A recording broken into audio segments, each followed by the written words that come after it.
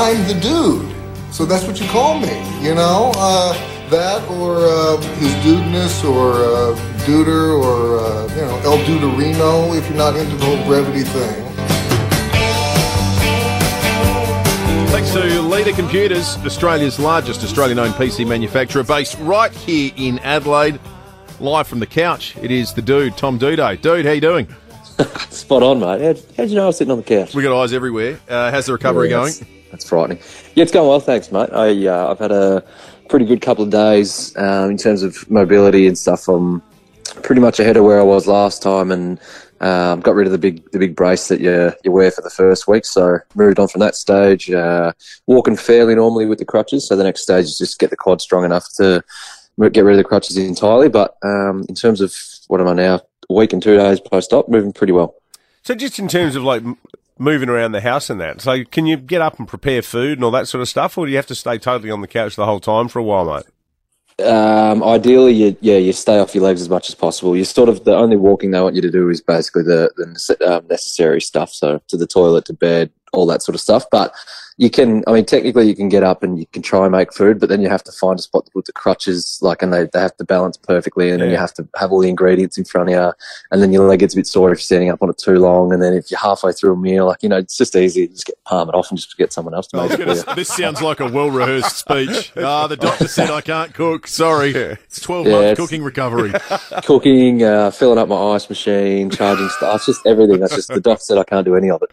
How's the headspace, mate? Because a lot of our listeners commented the last couple of times we've chatted to you, and understandably, you sounded pretty down, and we get that. How you feeling that way at the moment? Because that's a huge part of the recovery as well. Yeah, as I said just before, I think it's on my head of where I was last time, and I think that's probably helping. I'm pretty clear. The early days, it's quite easy to remember from last time that the most important things is basically get your flexion extension back, get back to walking normally and without a limp, even with the crutches, and then you build up from there. And then so next week I'll continue to do my exercises. The week after that, start to do light strengthening and things like that.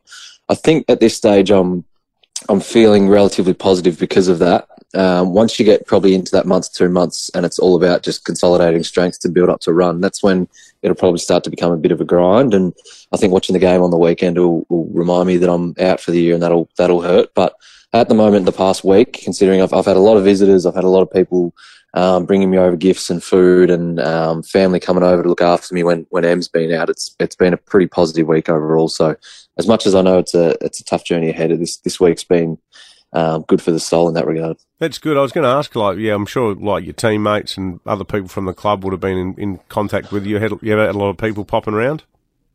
Yeah, the backs delivered me, they all got together and chipped in some money and delivered me a nice little box of goodies with a couple of movie magazines and bottles of wine, some chockies and some vouchers and things like that. And then had on Saturday, I reckon I had 4 or 5 people drop off with different food deliveries, and we actually got to a point where we had to decide whether we were going to eat it right now or throw it out because of the fridge and freezer were too full. And my partner's not the biggest fan of cooking, and I'm obviously a little bit struggling in that department at the moment. So it was quite a blessing to just have food sitting there in the fridge to be able to heat up. So do you want to take a turn at becoming a pundit then for a little bit? How do you think the boys will go on Sunday?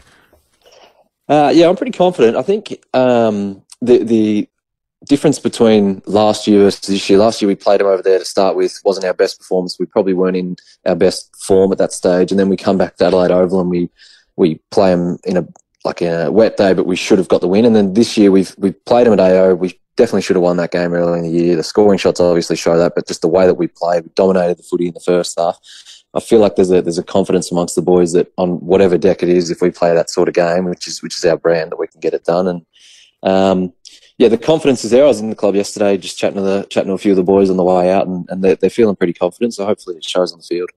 Well, the break too, I mean, gives you a chance to sort of reflect on where you're at, and like the club's best is clearly, more than competitive. So it's just a question of doing everything that you guys do at home, only on the road. Yeah, spot on. That's the one thing that's been our struggle this year, is going on the road and putting in those quality 4-quarter performances, and even the wins like against Hawthorn in Tassie. Like, there was probably only quality for about the final 5 minutes. The rest of it wasn't our way, and I think that's something that a young group might struggle with. Maybe it's either that or it's just our game plan on the road, the way that we change it. I'm not exactly sure what it is, and we've been working on that throughout the weeks. That has been those away games, but this is one of those ones where we're not going to struggle to get up because it's going to be probably 40, 50,000, maybe even more at the MCG, ready to boo us, and I think we feed off that energy. So it's exciting. It's a unique situation when you're a professional sports person that suffers a long-term injury, because it's your full-time job, and not many of us ever have to deal with an issue where for 12 months we can't do the thing that occupies probably the majority of our mental energy. You will obviously be recovering full-time, but that mental side of that thing to focus on, have you sort of set yourself a project, and is it something football-related, or is there something else you'd like to do over the course of the next year just to energise your mind? Yeah, currently in the planning of that, I'm not sure whether...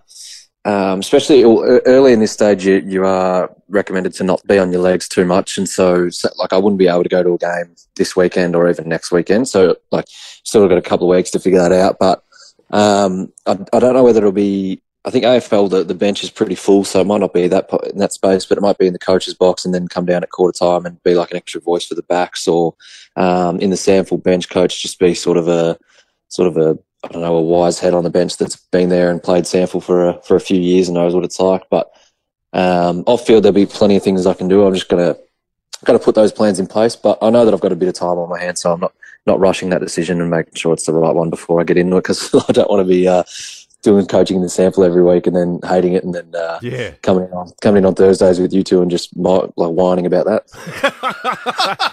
We probably won't see, given your mobility issues at the moment, mate, we probably wouldn't see you physically in here for a while, would we? Look, to be honest, even if I was healthy to come in, I probably won't be coming in anyway. I'm enjoying not seeing you, but to be honest. Is honesty the new thing you're trying to do? The reason I asked was... Have you got blunt honesty. Have you got you're taking truth medication. Yeah, that's the endone. Have you got a DVD player? I actually, so funnily enough, I set the PS4 up in this middle room, which I'm not a big gamer. It'd been collecting dust, and I've got all the streaming services on that. But I got a friend who's my player sponsor this year. Shout out to Pete. He's a movie producer, and he's just moved back from Hollywood about 2 years ago, and he dropped off about 50 unbelievable old school DVDs, but they don't play on the PS4 because they're coded for internationally. Oh, right. So then he's brought over this unbelievably cool looking Samsung chip DVD player, which plays any DVD, any Blu-ray and stuff. And good. I've been absolutely binging a couple of classics. Okay. I'm asking for a reason. That's good, Tom. David's hatching a plan. All will be revealed. All right. Well, hopefully next week. I'm not sure what it is. I wonder why you asked about the DVD player. I'll put my detective hat on and see if I can figure that one out. Well, we might not see you face to face, but hopefully when we next talk to you, it can be, Crows vaulting themselves into premiership contention, having taken care of the Pies at the MCG, mate. Have a great weekend. That's all the best. Okay, thanks, guys. Appreciate it. Cheers, Tom. David Penberthy and Will Goodings, 6 to 9, 5AA Breakfast.